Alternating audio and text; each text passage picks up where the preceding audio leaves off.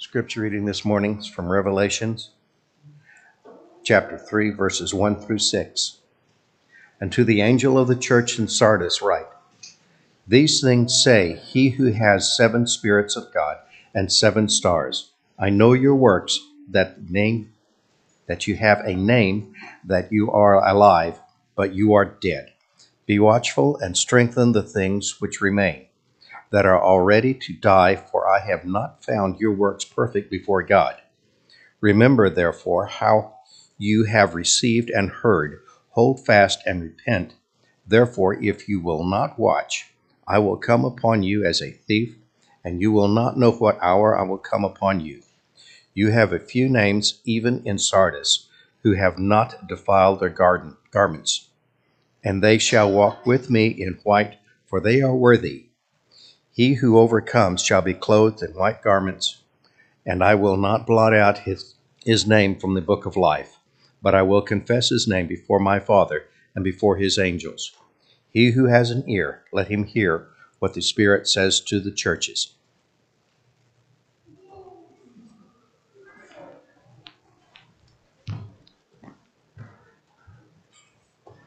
Morning. I hope that you have taken out your Bible and you're ready to study along from the Word of God with us this morning. We're going to be studying from Revelation chapter 3, which we've just had in our reading this morning. We are so thankful for your presence and your interest in spiritual things, and we hope that you are encouraged as a result of our time together in studying from the Word of God. The church in Sardis, not a lot of good things to hear. In fact, Jesus, in this message to the church at Sardis, he tells them that you have a name, that you're alive, but really you're dead. You think about the seriousness of that kind of message. You have to wonder, what if Jesus were to look at this local congregation? And what would he say to us? And what if he said that? That you think you're alive, you think you're doing well, you think you're doing what's right, you think you are faithful, you think you have a name for yourself, but really you are dead. That might seem as kind of odd. We might be able to say we're unified, we're at peace, there are no major divisions. We teach the truth, we are of sound doctrine. We have people who love each other. We have people who love the Lord. We have people who love the truth, and that we study and we worship the Lord in spirit and in truth. But what if Jesus were to tell us you are really dead? That'd be a frightening message to hear. And I can only imagine how that might have startled the church at Sardis to hear that kind of message. And what would cause a church to die? What would cause a church that was trying to serve the Lord with, and as Jesus says, you have a few people who have not soiled their garments. There were a few who were faithful. There were a few who were still serving the Lord. What would they think? And we have to start wondering and asking ourselves, why would a church like that die? And I think there's a serious warning there that we need to think about so that we can avoid the same kind of message that Jesus might have for many churches today. Churches that think they are alive but are really dead. I think that is what propels many congregations of the Lord's people to try to revive their congregation by turning to things that are unauthorized and that are not beneficial, that do not harmonize with the Scriptures. And so we want to ask this morning, what would cause a church to die? After someone might pass away, and if there's some suspicion around that death, many times there might be an autopsy that's performed so that you can find out what was the cause of death, the COD. And that might be a valid question for many churches to think about. What would cause a church to die? And I think we can see a few answers from this text that Jesus, as he talks about, is the first one that I think he suggests is that they trust in their reputation.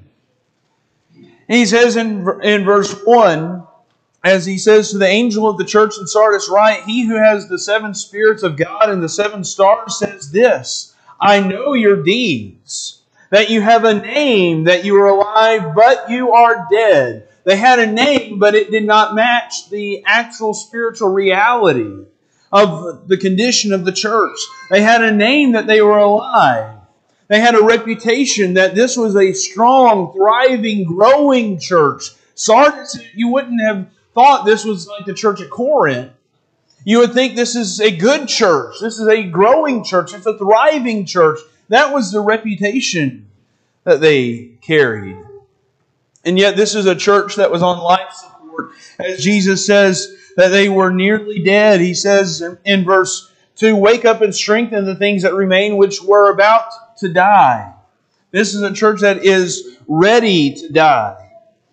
And the church deceived themselves into thinking that they had done what was right. And Jesus says, you need to wake up. That you need to not keep sleeping on the job.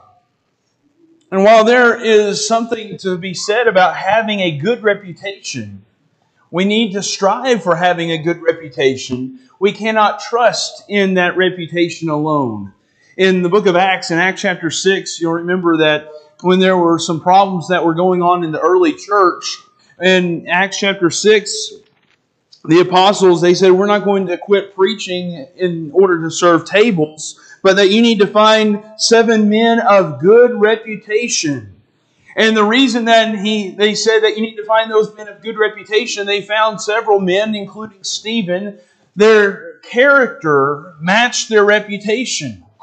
And that is how it ought to be. A good reputation is a commendable thing. A good reputation is something that we ought to have as a result of good, godly character. Because character is what everything is all about. But there are many people who just trust in a good reputation, but their character does not match that reputation. And the same can be true not only just for individuals, but also for churches as well. Because a reputation might accurately reflect the past, but it is no assurance of future behavior.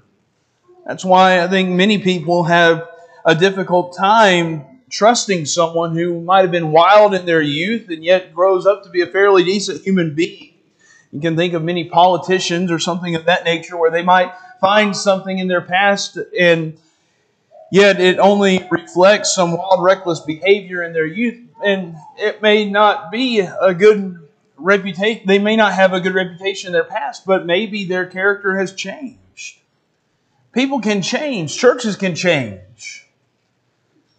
And congregations of the Lord's people must not rest on their laurels and trust in their past. The past may be a good foundation for which we stand, but we must not trust so much in what we have been to the extent that we believe that we will always be that way. The church at Sardis, they were dead. That implies that they were once alive. And so here they have trusted in their reputation. They have rested on their laurels. They have just trusted in what they used to be.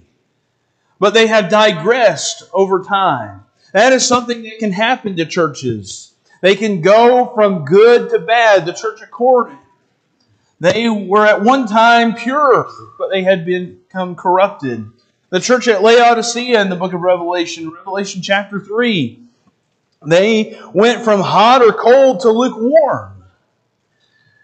Churches will always be battling the temptation and the test to trust within themselves and believe that enough is good enough.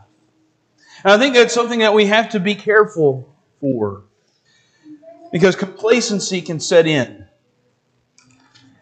And we can become like that church at Laodicea where we become lukewarm. Complacency can set in and we begin to trust in that reputation. We hold to our reputation rather than what we really are. And a church that trusts in their reputation, that could be a church that dies. What is our character? What are we really made of? Are we committed to the truth? Are we committed to worshiping the Lord each and every first day of the week? Are we committed to worshiping Him in a way that is pleasing to Him, in a way that He has prescribed and has taught us?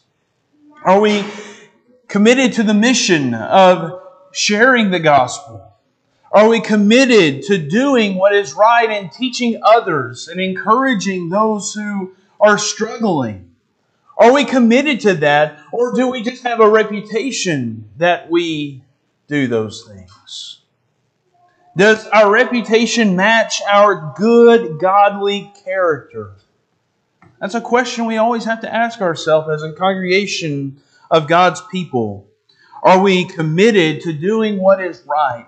Because a church that trusts in their reputation, that could be a church that at one time did what was right, at one time was committed to doing the good things, but they begin to neglect those things.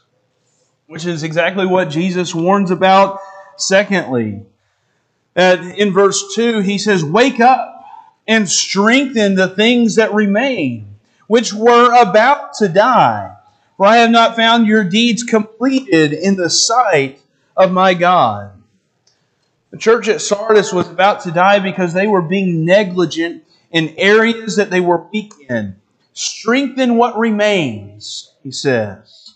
You think about the need to strengthen what remains. There might be a congregation that is struggling, like Sardis, a church that has been battle-tested a little bit, and they've become weakened from where they once were. From maybe they've gone through some things, some difficult things, where someone has left the Lord and they've had to practice church discipline, or maybe there has been a church that has had false teaching that has come in. They've had to rebuke and they've had to teach and correct. Strengthen what remains, He says. After you have surgery, sometimes you have to have physical therapy. Physical therapy can sometimes be painful, but it's necessary if you want to continue to use your body in the way that it is supposed to function. And if you don't do that physical therapy, then you'll grow weaker and weaker. Or any homeowner that owns a home, they understand that you better not wait too long to make repairs. Because if you don't do it immediately, then it's going to create a bigger and bigger problem that's going to be more expensive. You get it when it's early. Whenever there are churches that are struggling, and the thing to do is not turn a blind eye. The thing to do is not neglect those areas that need improvement. We need to be committed to growing and improving. We need to be committed to working out those areas, because negligence gives a false sense of security. We may think the church is at peace. We may think that everyone is getting along, but underneath where people are holding grudges and there are disagreements, those who are harboring ill will towards others, they need to work on those relationships. They need to continue to strive for peace. They need to sit down and they need to talk. They need to seek for peace. I believe there are several kinds of churches, but I think you can categorize them in usually one of two areas. Where there are churches who have weathered difficulties, trials, and overcome them, because they have been committed to improving and growing and striving to do what's right. Where they want to continue to do what is pleasing to God, and so they will weather the storms, the trials as they come. They will roll with the punches, and they will seek to grow. That's one kind of church. The second kind of church, though, those who improve and push towards perfection, or those who refuse to improve and push on towards perfection, they create a false sense of peace. They ignore the problems. That leads to greater problems. refusing to work and improve on areas we need to work on, it only makes us weaker. It doesn't make us stronger. Turn with me to the book of 2 Corinthians. In 2 Corinthians chapter 8. In 2 Corinthians chapter 8, we learn something about our God. In 2 Corinthians chapter 8 and in verse 7, we learn something about our God in our service to Him. That God is deserving of our best. It says in 2 Corinthians chapter 8 and in verse 7, Paul writes to the church at Corinth about their giving. He says, "But just as you abound in everything, in faith and utterance and knowledge and in all earnestness and in the love we inspired in you, see that you abound in this gracious work also." The idea of abounding, that you continue to grow and increase, and that you're always having something to give to God. And we need to strive for excellence. And we need to look and we need to evaluate where are some things that we could improve in. I believe any church that is committed to growing and that is not willing to just sit back and die, a church that neglects the areas that they could improve in, they're going to see their weaknesses. They're going to be truthful. They're going to be doing some introspection where their leaders are going to say, okay, here are some things that we do well. Here are some things that we need to improve on. And they're not going to neglect those areas. They're going to say, okay, let's be committed to improving here. Where we want to be committed to evangelism. We want to be committed to growing spiritually and allowing our members to continue to grow and to gain a better knowledge of God's Word. We want to improve in our worship, in our service. We want to increase the number of teachers that we have in our Bible classes, and so we want to give them the tools that they can have to be successful. We don't want to neglect any of those areas. We want to improve in those areas. We want to encourage our young men to become elders and deacons in the Lord's church, and so we begin teaching on that. We begin encouraging that at an early age. We don't want to neglect that, because if we neglect that encouragement to eventually get to that point where they're qualified, then eventually you may not have elders or deacons. The same is true for Bible class teachers. We want to encourage people to become teachers. Now imagine for a moment that you received a letter from the Apostle Paul or the Apostle Peter, the Apostle John, just one of the apostles.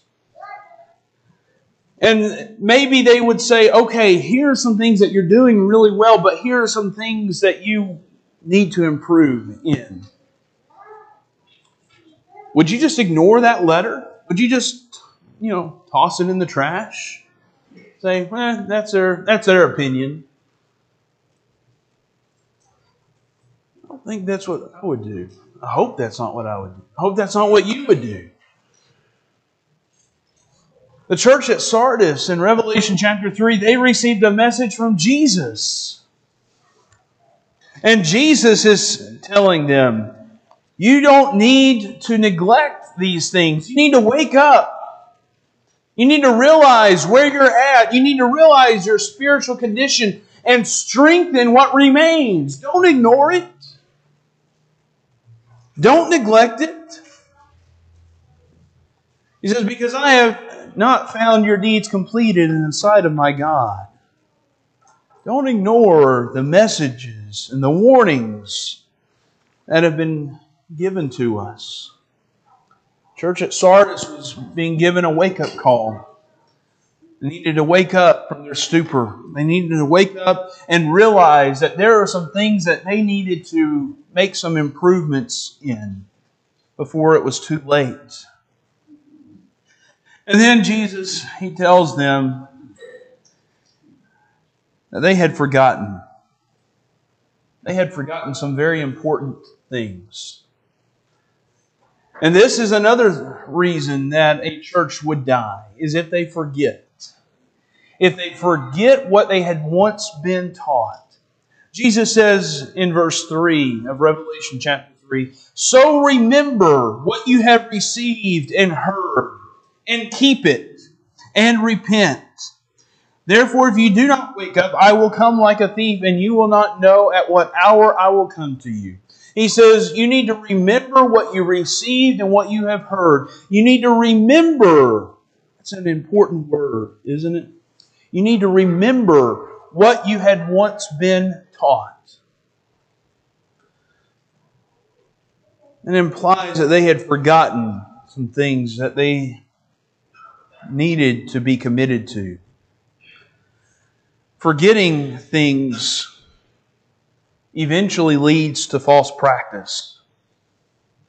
And while that false practice may not always be blatant, in fact, it rarely is, it can become quite subtle. And it's an attitude that develops over time. Churches that creep into apostasy, they leave the truth, they leave the Lord. It's been described, sort of the process that they undergo is that first you have a church that speaks the truth. They preach the truth. They are very clear and they define where they stand. They define what the Bible teaches and they go through and they describe those things very clearly. They preach against sin and immorality. They preach what the church needs to be doing and how the church needs to be functioning. But then as time creeps on, they quit talking about the truth as much. And they say, well, yeah, they kind of have this attitude, yeah, we believe this, but we just don't talk about this. We'll illustrate that in a little bit. But then, as they quit talking about the truth that they say they believe, that gives time and space for error to creep in. And then you have unspoken error that comes into the church. So you develop from where you are speaking the truth to an unspoken truth, to unspoken error that has come into the church. And then eventually that church begins to espouse and speak and teach error over time. That's why churches cannot forget the importance of talking about biblical authority, of the work of the church. Because if we forget to talk about those things, if we quit talking about those things, if we quit talking about command, the examples and inferences, or if we quit talking about evangelism or edification or benevolence, then we open the door for error to creep in. If we forget to talk about errors in regard to marriage, divorce, and remarriage, or if we quit talking about premillennialism or denominationalism, then that process can take place. If we don't speak against some of those sins and errors, if we just say, well, yeah, we don't believe that, but we're not going to talk about that. We refuse to preach on those things. Then we open the door for apostasy. We need to be committed to preaching and teaching because we cannot afford to forget what we have been taught. In the book of Hebrews, in Hebrews chapter 5, as the Hebrew writer was warning about those who were not growing, that they had become dull of hearing. He says in Hebrews chapter 5 and verse 12, for though by this time you ought to be teachers, you have need again for someone to teach you the elementary principles of the oracles of God, and you have come to need milk and not solid food. They had forgotten the most basics, the elementary principles, he says, that they needed someone to teach them again. They ought to be teachers by a number of years of being a Christian. They ought to be able to teach. They ought to be capable of that. But now they need someone to teach them again the most basic fundamentals of the gospel. Because you have come to need milk and not solid food. And he goes on to talk about the implications of those who need milk. He says in verse 13, "For everyone who partakes only of milk is not accustomed to the word of righteousness, for he is an infant. But solid food is for the mature, who, because of practice, have their senses trained to discern good and evil." That those who are committed to growing, those who are having a healthy diet of God's Word, they have their senses trained and exercised. They're able to determine what is right and what is wrong. The person who is only partaking of milk, he says they are not accustomed to the word of righteousness. They don't know it. They're not used to it. They're not familiar with it. And what we learn in Revelation chapter 3 about the church at Sardis is that faithful and living churches do not ignore and they do not forget. They remember. That's why Jesus admonishes them and says, "So remember what you received and what you have heard, and keep it and repent." Faithful and living churches will not ignore or forget. They learn and they receive the truth. They continue to preach and teach the things they received at the beginning. And so if you were to do an autopsy of the church at Sardis, that you see very quickly and very easily that they forgot what they had been taught. But not only that, they had neglected the things that they needed to improve on. And then they had at first just trusted in their reputation. That's a recipe for a church to die. But what I like about what Jesus says to the church at Sardis is that it isn't a message of just only doom and gloom. There's a message of grace. There's a message of repentance.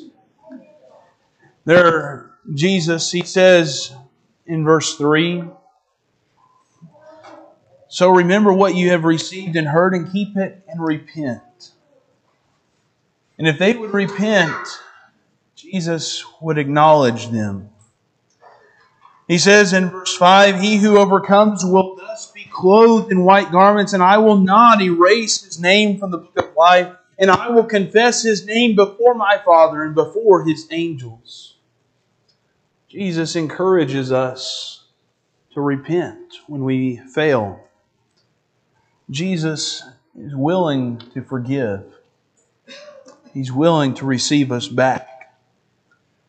And then you can see again in verse 4 where Jesus says, "But you have a few people in Sardis who have not soiled their garments, and they will walk with me in white, for they are worthy." Jesus says there's some who are faithful, and there are some who will be rewarded. Even though the great majority of the congregation, their names were ready to be blotted out of the Lamb's book of life because they were spiritually dead, that does not mean that you have to remain spiritually dead. Jesus implores us to come back to Him, to not remain dead, but to be found faithful and to come back to Him. Jesus, He ends this message in verse 6. "He who has an ear, let him hear what the Spirit says to the churches." Anyone who hears this message, they need to understand it. They need to listen. They need to pay attention. They need to respond to it. They need to obey it. Church at Sardis, they needed to fix some things. They were a dead church. And Jesus, He does not want them to be cast into the lake of fire. And yet in the end of book of Revelation, Revelation chapter 20 and in verse 15, Jesus says, "And if anyone's name was not found written in the book of life, he was thrown into the lake of fire." That's not what Jesus desires for you. He desires for you to rest and enjoy an eternity in heaven with Him, in His presence before His throne, where Jesus is the light. In Revelation chapter 22 and in verse 3, there's the picture, the glory of heaven. There will no longer be any curse, and the throne of God and of the Lamb will be in it, and His bondservants will serve Him. They will see His face, and His name will be on their foreheads, and there will no longer be any night. And they will not have any need of the light of a lamp nor the light of the sun, because the Lord God will illumine them, and they will reign forever and ever. Jesus has a message to the church at Sardis. You're dead. But Jesus offers eternal life, where you can dwell with Him and before God's throne for all of eternity. A message of grace, a message of hope, a message of repentance. We need to learn from the autopsy of the church at Sardis. Not just trust in our reputation. We need to always be seeking to do what is right. We need to be committed to looking and examining things that we could improve in. We need to be committed to growing, committed to doing the things that and making improvements in our life before the Lord. And we need to always be committed to teaching the truth and not forget those things. If we're going to be committed to God's Word, then that is the key to receiving the eternal reward. This morning, if you are considering in your life that you have not been faithful, that you've not been living for the Lord, that you need to come to Christ to have your sins forgiven, we'd encourage you to take the step to become a child of God. Come in faith and repent of your sins. Make the confession that you believe Jesus is the Christ, the Son of God, and be baptized in water. We're here to help you make that commitment to following the Lord. To have your name entered into the Lamb's book of life. And if you have made that commitment to following the Lord, but you've been found unfaithful, maybe you've been found to be spiritually dead, you've not been serving God to the best of your abilities, won't you repent? Won't you come back to the Lord? We want to encourage you to do that before it's eternally too late. Jesus is willing to forgive you. He's willing to accept you back. And He's willing to not blot your name out of the book of life if you will come back to Him and seek God's mercy and His forgiveness. If we can help you in some way this morning, would you come now as we stand and as we sing?